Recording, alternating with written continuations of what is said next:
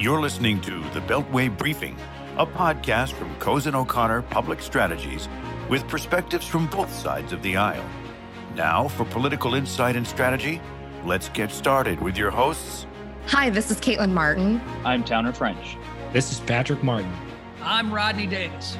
This is Mark Alderman. This is Howard Schweitzer. All right, Mark, Rodney, Caitlin, Patrick. I feel like we haven't been together in a little while, but we're back. We're back together. And this week, we attended the annual congressional baseball game, which is otherwise known as Rodney Davis's Super Bowl. The Republicans versus the Democrats at Nat Stadium. There were, 20,000 people there? They sold 26,000 tickets. And I think the gate said over 20,000, which outsold and out-attended 8 major league games that night. Yeah, it was awesome. And frankly, like, I'm never going to complain about spending an evening inside a major league ballpark, but it's pretty unbelievable to see these members of Congress. It's mostly House members, but some members of the Senate as well, some senators as well, play on a major league field and like actually play baseball is pretty remarkable. The game has a lot of history, and this year the R's beat the D's. What was the final score, Rodney? 16-5. 16-5. So it was a lopsided game, but a fun game. Was kind of surprised to see Congressman Stubbe out there pitching as the starting pitcher for the R's a few months after falling off a ladder at his house in Florida. Broken pelvis. And he's out there pitching and probably the best player out there.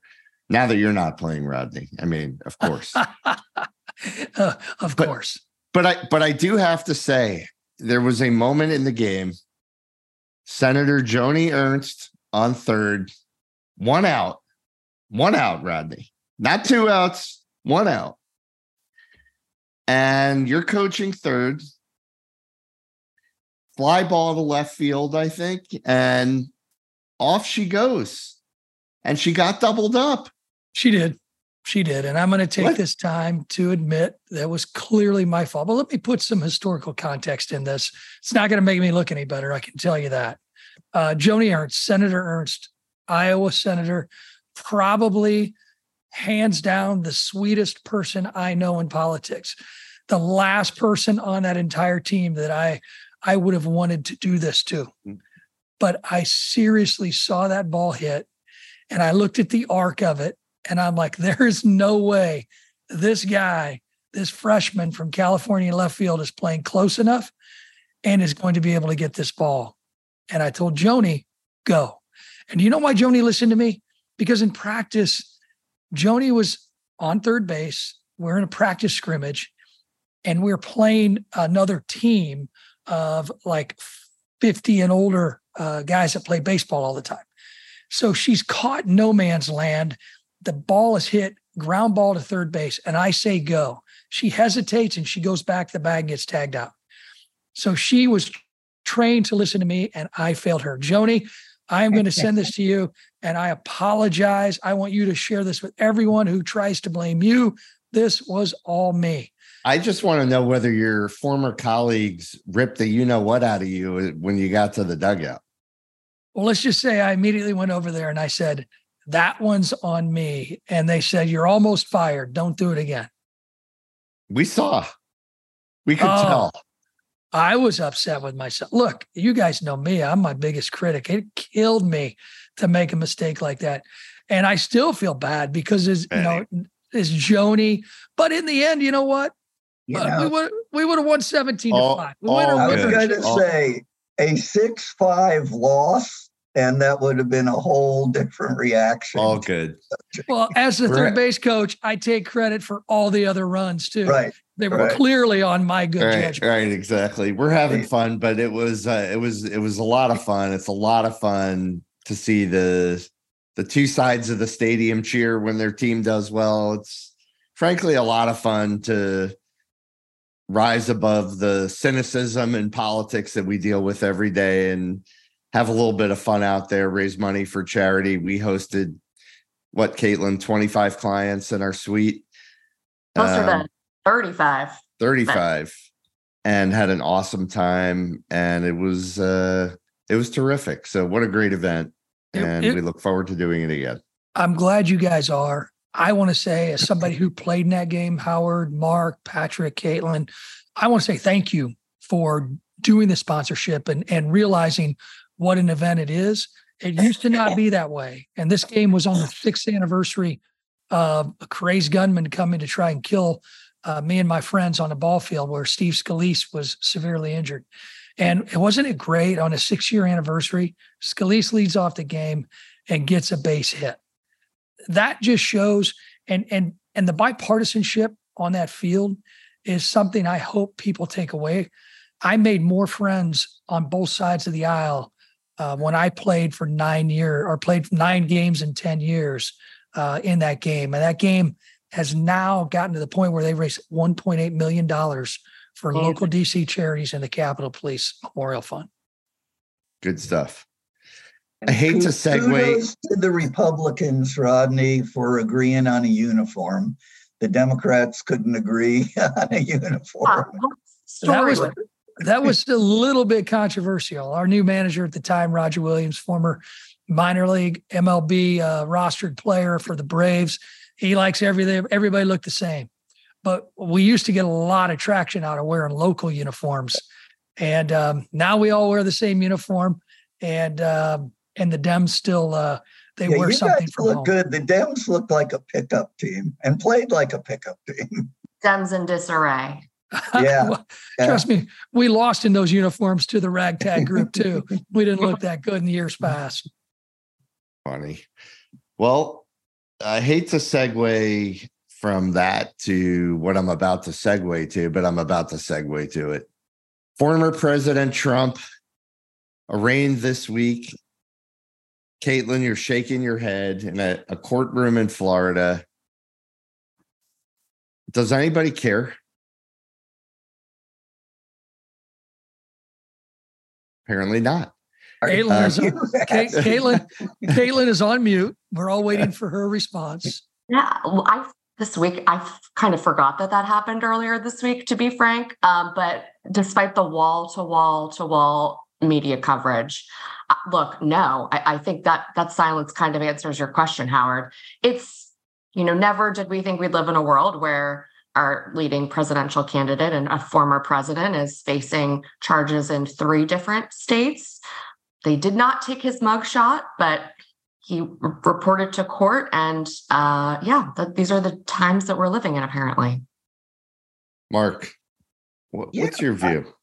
Well, my view is Mitt Romney's view of all people. I heard Senator Romney ask his view, and he said he's mad. He's mad that because Trump wouldn't give the documents back, that the country has to go through this. And does anybody care? Yeah, I think people on both sides care, but it's not changing people's minds, if that's the question.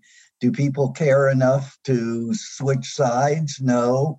But it's more disruption, it's more division. And all the guy had to do was give the documents back when asked and subpoenaed. Patrick, I don't think anybody cares. I think this thing was a ripple in the news cycle. The indictment was a ripple. The arraignment was a ripple. I don't think anybody cares. I think that when the guy was elected to begin with in 2016, it was already baked in that the guy, everybody knows the guy's a criminal. Everybody knows with whom they have the pleasure. It's not breaking news that Donald Trump is a gangster criminal. You're talking about a guy who got elected president after I know this isn't criminal, but after a video surfaced on a bus with him talking about grabbing a woman. Like, he's a disgusting and despicable individual. Everybody knows he was having affairs with porn stars and paying porn stars, and that he's a criminal. And no, I don't think anybody cares. I don't think it changes anybody's mind about anything. And that's my feeling. But what's yours, Patrick? Yeah, I mean, I think I agree with you, and I agree with Mark on kind of the, that's at the core of the issue, is just if you just kind of given the documents back, and that's what makes it different. I mean, I do think the people who care the most, we don't really have anyone on the podcast in this category, I don't think, but the people who do care are the hardcore MAGA people. And I think that this just adds to their sense of like, the whole thing is stacked against Trump. And so I do think that it hardens his core supporters, which I do think is probably politically helpful for him if he's entering a primary with like 8 other opponents, which it looks like he's going to be. Obviously, they won't all make it, to the first contest. But at the same time, federal prosecutors can't decide not to indict him because of that. So it's just the whole situation is kind of crazy. I mean, it's not, I think to your point, Howard, most people, the cake's kind of baked with him. There's very little that would surprise you about his conduct or something he would do. And it's a really serious situation. The only funny part, at least that gave me a chuckle, was a resurfaced interview from 2022 with Kid Rock, which had sort of been forgotten, but Trump was like showing him maps of North Korea and stuff at Mar-a-Lago. And Kid Rock was like, I don't think I should be seeing this. And there's something very funny to me about Kid Rock being like the voice of reason and thoughtfulness in a situation like that. I just got a kick out of it. I think though, Howard, and really pitching this to Caitlin and Rodney, to me, it does matter politically, not because it's going to change somebody's mind about being for him or against him, but it recasts the campaign. He is now running for a pardon. He is running to stay out of jail, whatever you think of the indictment otherwise. And his entire campaign is going to be now about this. It already is. He's demanding a pledge from the other candidates that they'll pardon him if elected. It's just a further distortion of the Republican primary, but I'm not the authority. We have 2 authorities on the screen who can opine on that. Well, very interesting conversation. Obviously, I've got my own personal experiences with Donald Trump. Flew with him on Marine One, Air Force One, watched his pretty lack of disciplined decision-making abilities personally on a regular basis at the White House and while he was president. I'm going to make our longtime fan and listener, Evan Pritchard's ears perk up, because I'm going to say I disagree with Patrick Martin on what comment you just made, which was that only the hardcore MAGA people care about this. I think there are a lot of non-hardcore MAGA people. These folks may be Ron DeSantis supporters. They may be Tim Scott supporters, Chris Christie supporters. They really feel that in America right now, there's 2 tiers of justice. One that is a Republican, one is not. And let's go back to what Howard said. Howard said in 2016, he couldn't believe people elected somebody so crude and possibly criminal like Trump. Well, that just tells you how bad Hillary Clinton was as a candidate for president of the United States, that a majority of Americans looked past that and said, okay, we're taking a shot on this guy. And I can tell you, a majority of Americans didn't. Yeah. A majority of the electoral college. Majority of the but that's our Constitution. Absolutely. No disagreement there. I would just say that's not right. But yes. Listen, I've said since day one, this is all Hillary's fault. Mark can attest to that. It's all Hillary's fault. Mark definitely agrees with that. I wasn't around to have that. Could have been Martin O'Malley. That conversation. I was not around until Donald Trump turned on me, and now I'm here because of him. We're sorry, Rodney. Oh no. I as much as anybody who listens doesn't realize this, I actually like you all. But so the bottom line, your coaching mistake on Wednesday night was Trump's fault. That's what I'm hearing you say. No, that was all me. There's a difference between Trump and me. I'll actually take the blame when I make a mistake. But here's the point I wanted to make about your comments, Mark.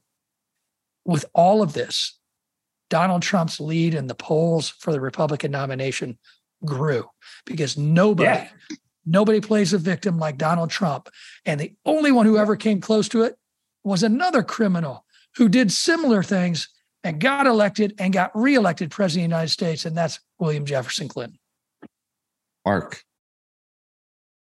Well, I think Rodney and I may be agreeing. I think it is consequential. I don't think it is consequential in the way that Jack Smith had intended or hoped it would be. But yes, it's politically meaningful and beneficial, I think, to Trump. We'll see if we hit a tipping point when Georgia happens, assuming Georgia results in an indictment, which I think everybody anticipates.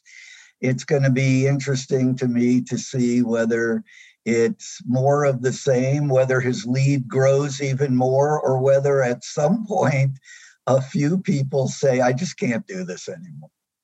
That's I think Mitt Romney's point. We just can't do this anymore as a country. Yeah. Rodney, I actually don't. So I think I actually agree. I agree with what you said. It isn't, you're right. It isn't just the MAGA people. It strengthened his position. I think that's what you're saying. It's what I think it strengthened his position in the Republican primary. I totally agree. Yes. The difference I would maybe point out with President Clinton's situation, is that what he went through, President Clinton remained very popular, through 1998 with a strong majority of the country. And I think while Trump's legal situation is strengthening his position in a Republican primary, I don't think it's helping him in a general election. Now, there may be other factors. I agree. There may be other factors that take control, right? Like a deep recession or just things we can't even, like Howard Mark always point out, like we don't even know what we're going to be talking about in a year. So there's other things that could take a hold of the national environment, but all things being equal, I think we're saying the same thing. I think it strengthens him in the Republican primary. I think it hurts him in the general. And it's just kind of bad news all around, I think, for the country. He's the only person that's running on our side right now that could lose to Joe Biden again, which is why I think the Biden campaign is giddy on watching what is happening right now. But I'll tell you all, I truly believe, and I've witnessed this, I've been a victim of it. If Donald Trump is indicted in Georgia, is indicted in Guam, that strengthens his hand. In my opinion, the best thing for the country, the best thing for a true break from this craziness is to really take a step back and understand what do these mean for him? Because the country went through what we now know was the Russia hoax. We went through multiple impeachments. We saw how he behaved on January 6th. We saw who he is. But America knows who he is. And they knew who Bill Clinton was. And it's different times right now, Patrick, versus, and no one likes politicians of either party now. That was not the same back in 1997 and 1998. It was a different environment. And in the end, I certainly don't want Donald Trump to win, but I found something fascinating this week. You had Barack Obama, who I have said on this podcast before is tied with Donald Trump for the second most narcissistic person I've ever met. Barack Obama, former president, came out attacking Tim Scott. Tim Scott scares every single Democrat in this country right now. They fear him. And as somebody who personally sat in the front row of a Barack Obama speech with my daughter, who was excited to talk to him, tell him about her college experience since he seemed to care at a Christmas party 4 years before that, look at me and stare and say Republicans in Congress, I'm paraphrasing it, are racist. That is something Barack Obama is coming out and saying about Tim Scott for a reason. And it shows that President Biden is very, very weak with his strongest base of support, and that is African Americans. And that is a big scare for all of them. And if you haven't seen Senator Tim Scott take down the View co-hosts about a week and a half ago, it is absolutely worth a watch. Well, I haven't seen it because I don't know anyone who watches that show. but I mean, listen, I think Patrick, in fairness, the people who decide elections actually watch that show. Do they? Well, that may be so. I mean, no suburban. I don't know who watches anything. Honestly, I have no idea. That's because you've got your nose to the grindstone all day, Patrick, gutting it out right on behalf of Cozen O'Connor Public. I don't have time for daytime TV. He's shopping for a new suit every day. I mean, how big is your closet? Seriously. Oh, my God. Do you have an extra wing for a closet? I've never seen you wear the exact same thing twice. Oh, my God. The other Caitlin Martin does not get her fair share of closet space, Rodney. She would love to talk wardrobe on this show. She's got a lot of thoughts. Bring her on. First guest. What is the path for Tim Scott? Yeah. Well, and what is the path for Tim Scott? I agree. Of all the candidates in the field so far, I'd rather not face Tim Scott. I'd rather not face Donald Trump, even though I think he is the easiest to beat. We've already made that mistake, and the consequences are just too dire. But what's the path for Tim Scott? As Brett Stevens said in a New York Times column, the only thing that's going to take care of Donald Trump is a Big Mac. Yeah. Yeah. Well, he likes KFC too. Yeah. Caitlin, can you answer Mark's question? What do you think? It's tough in the primary states, I think. Well, look, I think African-American voters, frankly, Mark, to answer your question, that's really going to need to bridge the gap. And they're going to need to, just like in the state of Florida, the fact that we won over many minority voters in the last election, it's going to take building a larger tent and identifying with folks who might not be usual Republican primary voters. He's certainly a much better general candidate than a primary candidate. It's going to be tough. But look, he is a conservative senator who has led and who has gotten, real impacts for whether it was in the Tax Cuts and Jobs Act, and he's got a record to run on. It's just going to be hard to break through. The problem is the media.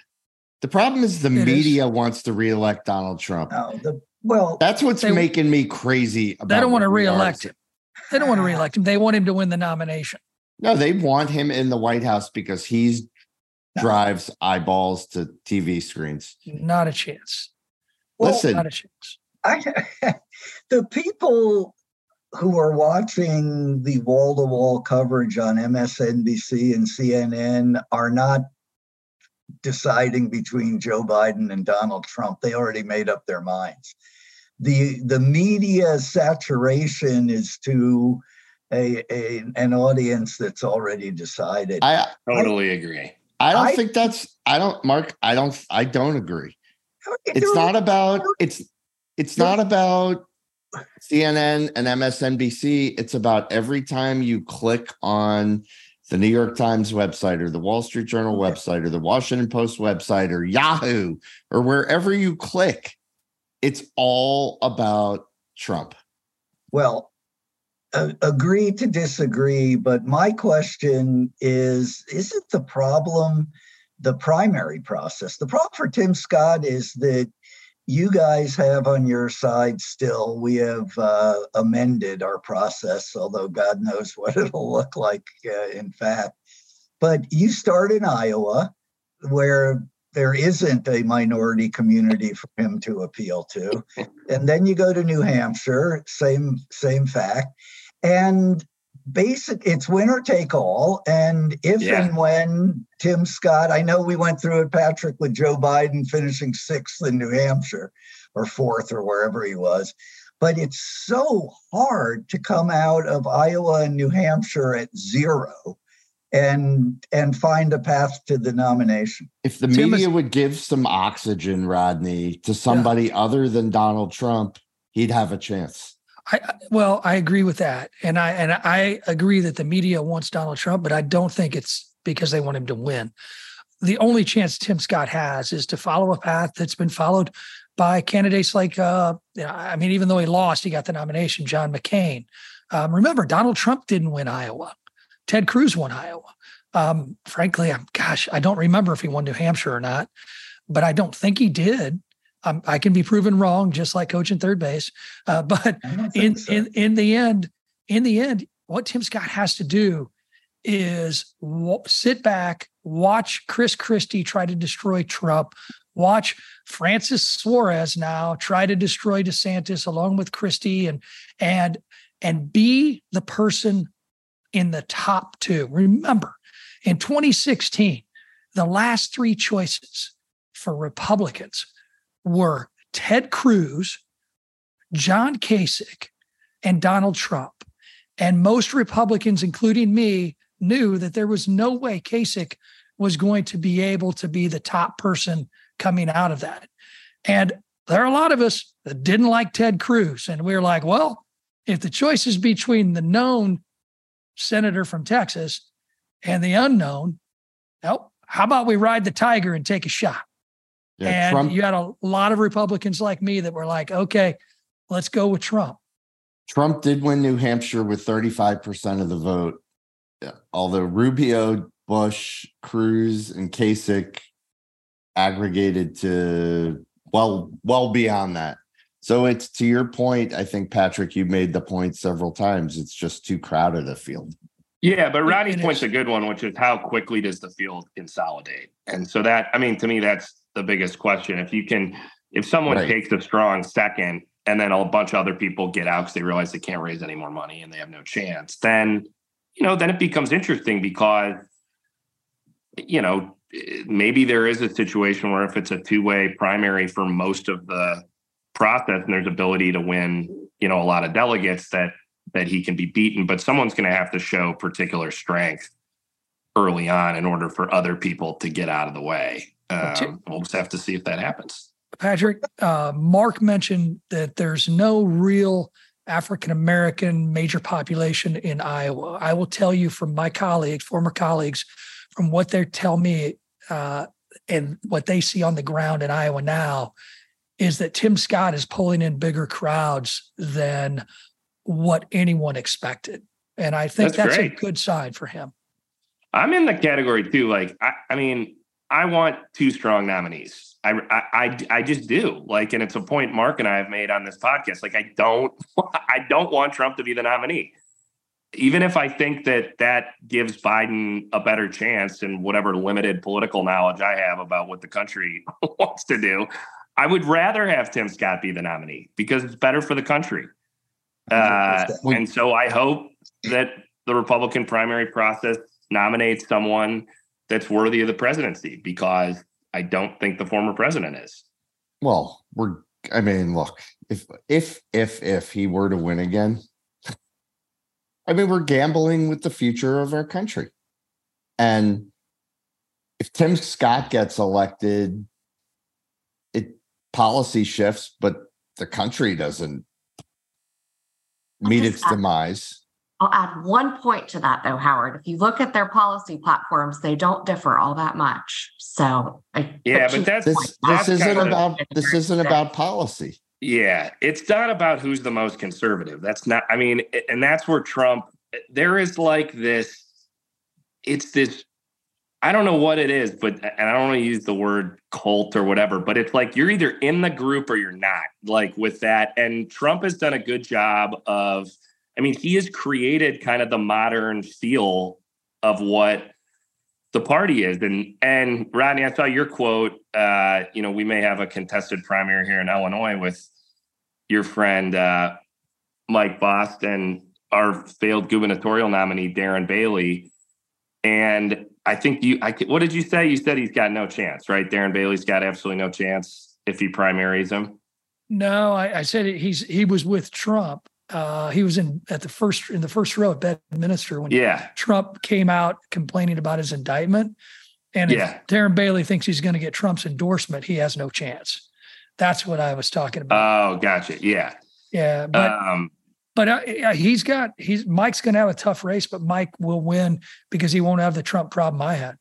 Yeah, that makes sense. Because, I mean, I do think Darren Bailey, I mean, he would be a legitimate primary contender, right? I mean, especially in that district. Give him problems. And it has nothing to do with Darren Bailey being more conservative than Mike, but that's not the fundamental question. It's this cultural thing. It's just this, who kind of, whether you call it MAGA or whatever the heck you call it, it's this Trump identity thing that I think continues to be really important in these Republican primaries. Well, I am glad to be back on the podcast because I got to witness once again the histrionic globalist Howard Schweitzer say the country's going to explode because the New York Times and Donald Trump wins.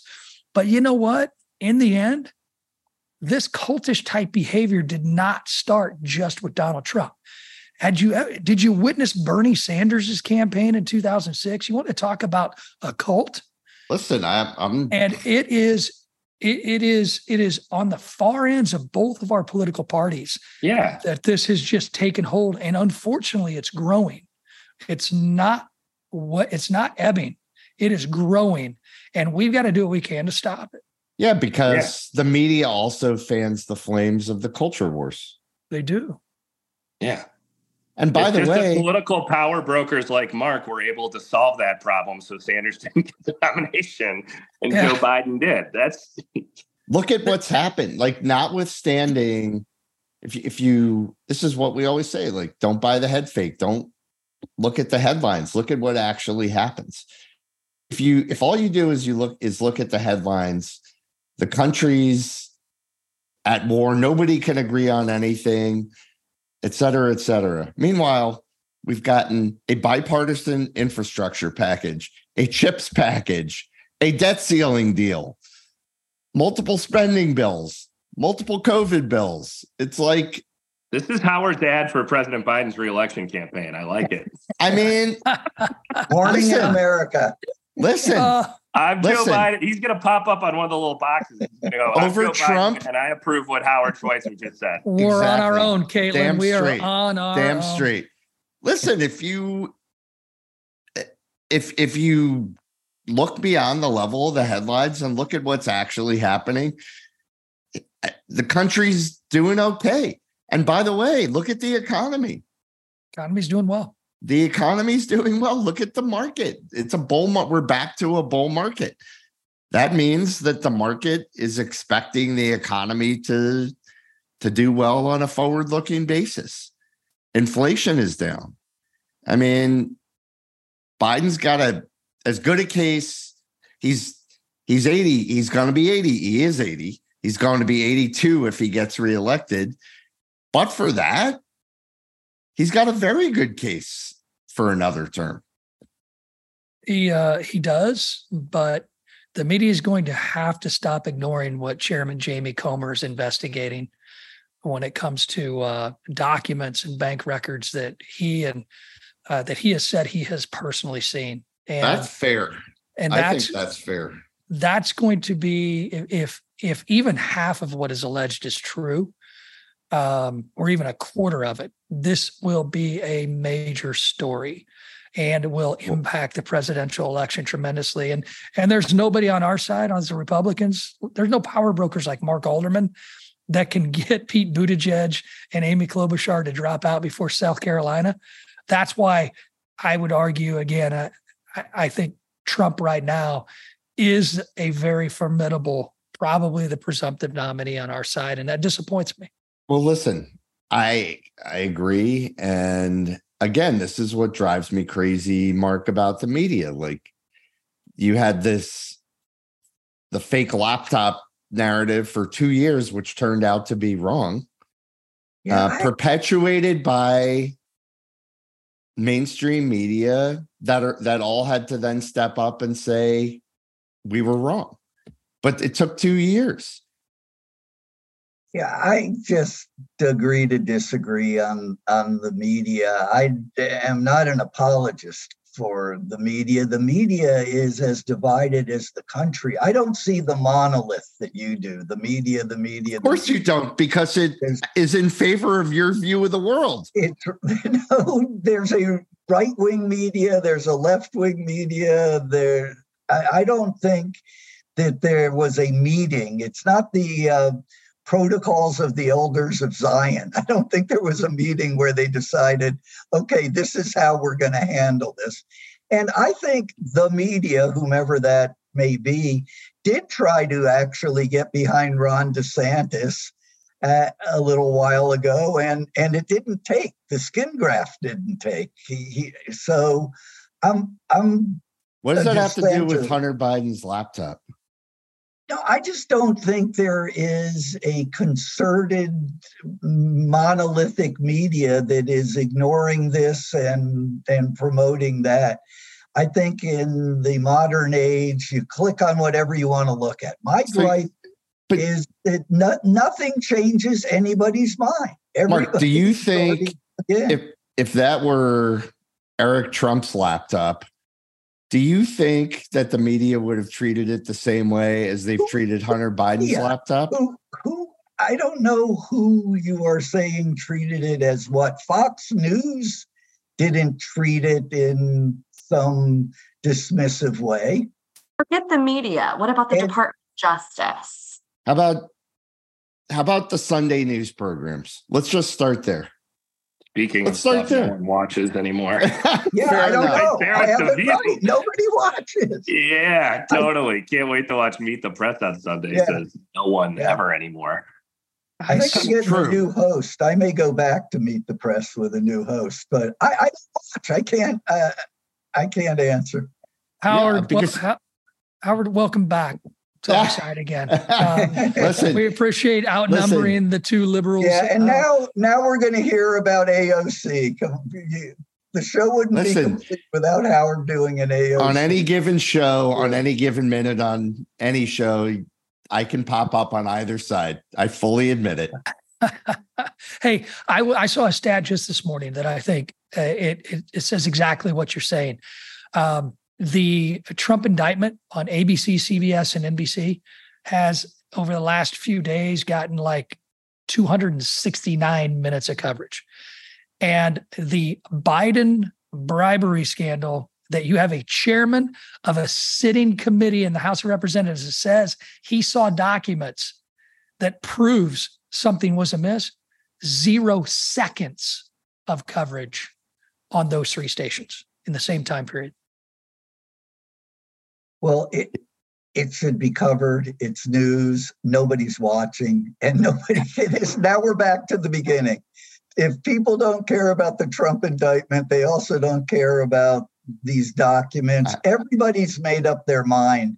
I don't think that's true, Mark, because the reason why Joe Biden is able to beat Donald Trump is because Joe Biden is viewed as wholesome and moral, and which, by the way, I think he is. As far as we know today. Yeah. No, to the complete double standard that we started by talking about with the indictment. And this is where you are seeing traction outside of just the deep, deep red MAGA Trump base, is the idea of this weaponization of government. And there are many moderate Republican members of Congress who are not Trump supporters and have gone up against Trump, who are still expressing concern about this double standard, whether it's Hunter Biden's laptop or documents at Mar-a-Lago or Russia or plus. Like this is really what it's coming down to. And I think the country will be very if that is really what's taking hold. If you want to see weaponization of government, let's elect Donald Trump president again, because I cannot even imagine what a Department of Justice is going to look like if he gets back in office. It's going to be a 4-year, like, trying to take out everyone who ever screwed him. I mean, there isn't going to be a Department of Justice because every top official will quit. Yeah. God forbid. you got to look back at the Russia theory and look, there are a lot of good men and women who work at the DOJ, work in the FBI throughout our country. They do a great job every day. But the folks that were in charge that bought Hillary Clinton's opposition research that was now proven not to be true and opened up that Russia collusion theory. I mean, look, I wasn't a fan of Donald Trump in 2016. I unendorsed him. And I thought a lot of what was alleged was initially true. And for me now to see what actually happened, to see the bias at the top levels of the FBI and of justice, it makes somebody like me who does not want Donald Trump to win, it makes me question why there seems to be two tiers of justice. Chris Wray won't provide an unclassified document to his specific oversight authority, which is the United States House of Representatives, the United States Congress. That makes me take a step back and say, what else is going on? And someone just wake me up in early November next year when this is all over, because I feel like I'd like to just let's just fast forward to the end. Oh, I can't wait. Yeah. Be careful what you ask for. Yeah. I mean, I'm not saying I know what the result's going to be. I just don't know if I can do a whole year of it, year plus. It's going to be fun. Yeah. Something. Well, spirited as always. I know Caitlin hates to spend an entire episode of the Beltway briefing talking about the Orange Man, but we're the media, and if someone gets all their news from the Beltway briefing, Howard, we're part of the problem that you pointed out. Right. They're screwed. If someone gets all their news from the Beltway briefing, it's the whole form of yeah. All right, guys. Rodney, Mark, Caitlin, Patrick. We will be back next week, and thanks everybody for listening. You've been listening to The Beltway Briefing, a podcast from Cozen O'Connor Public Strategies with perspectives from both sides of the aisle. Please subscribe to our podcast so our episodes are automatically sent to you when they are released. The Beltway Briefing podcast has been produced by Hometown Podcasts and Audio, Washington, D.C.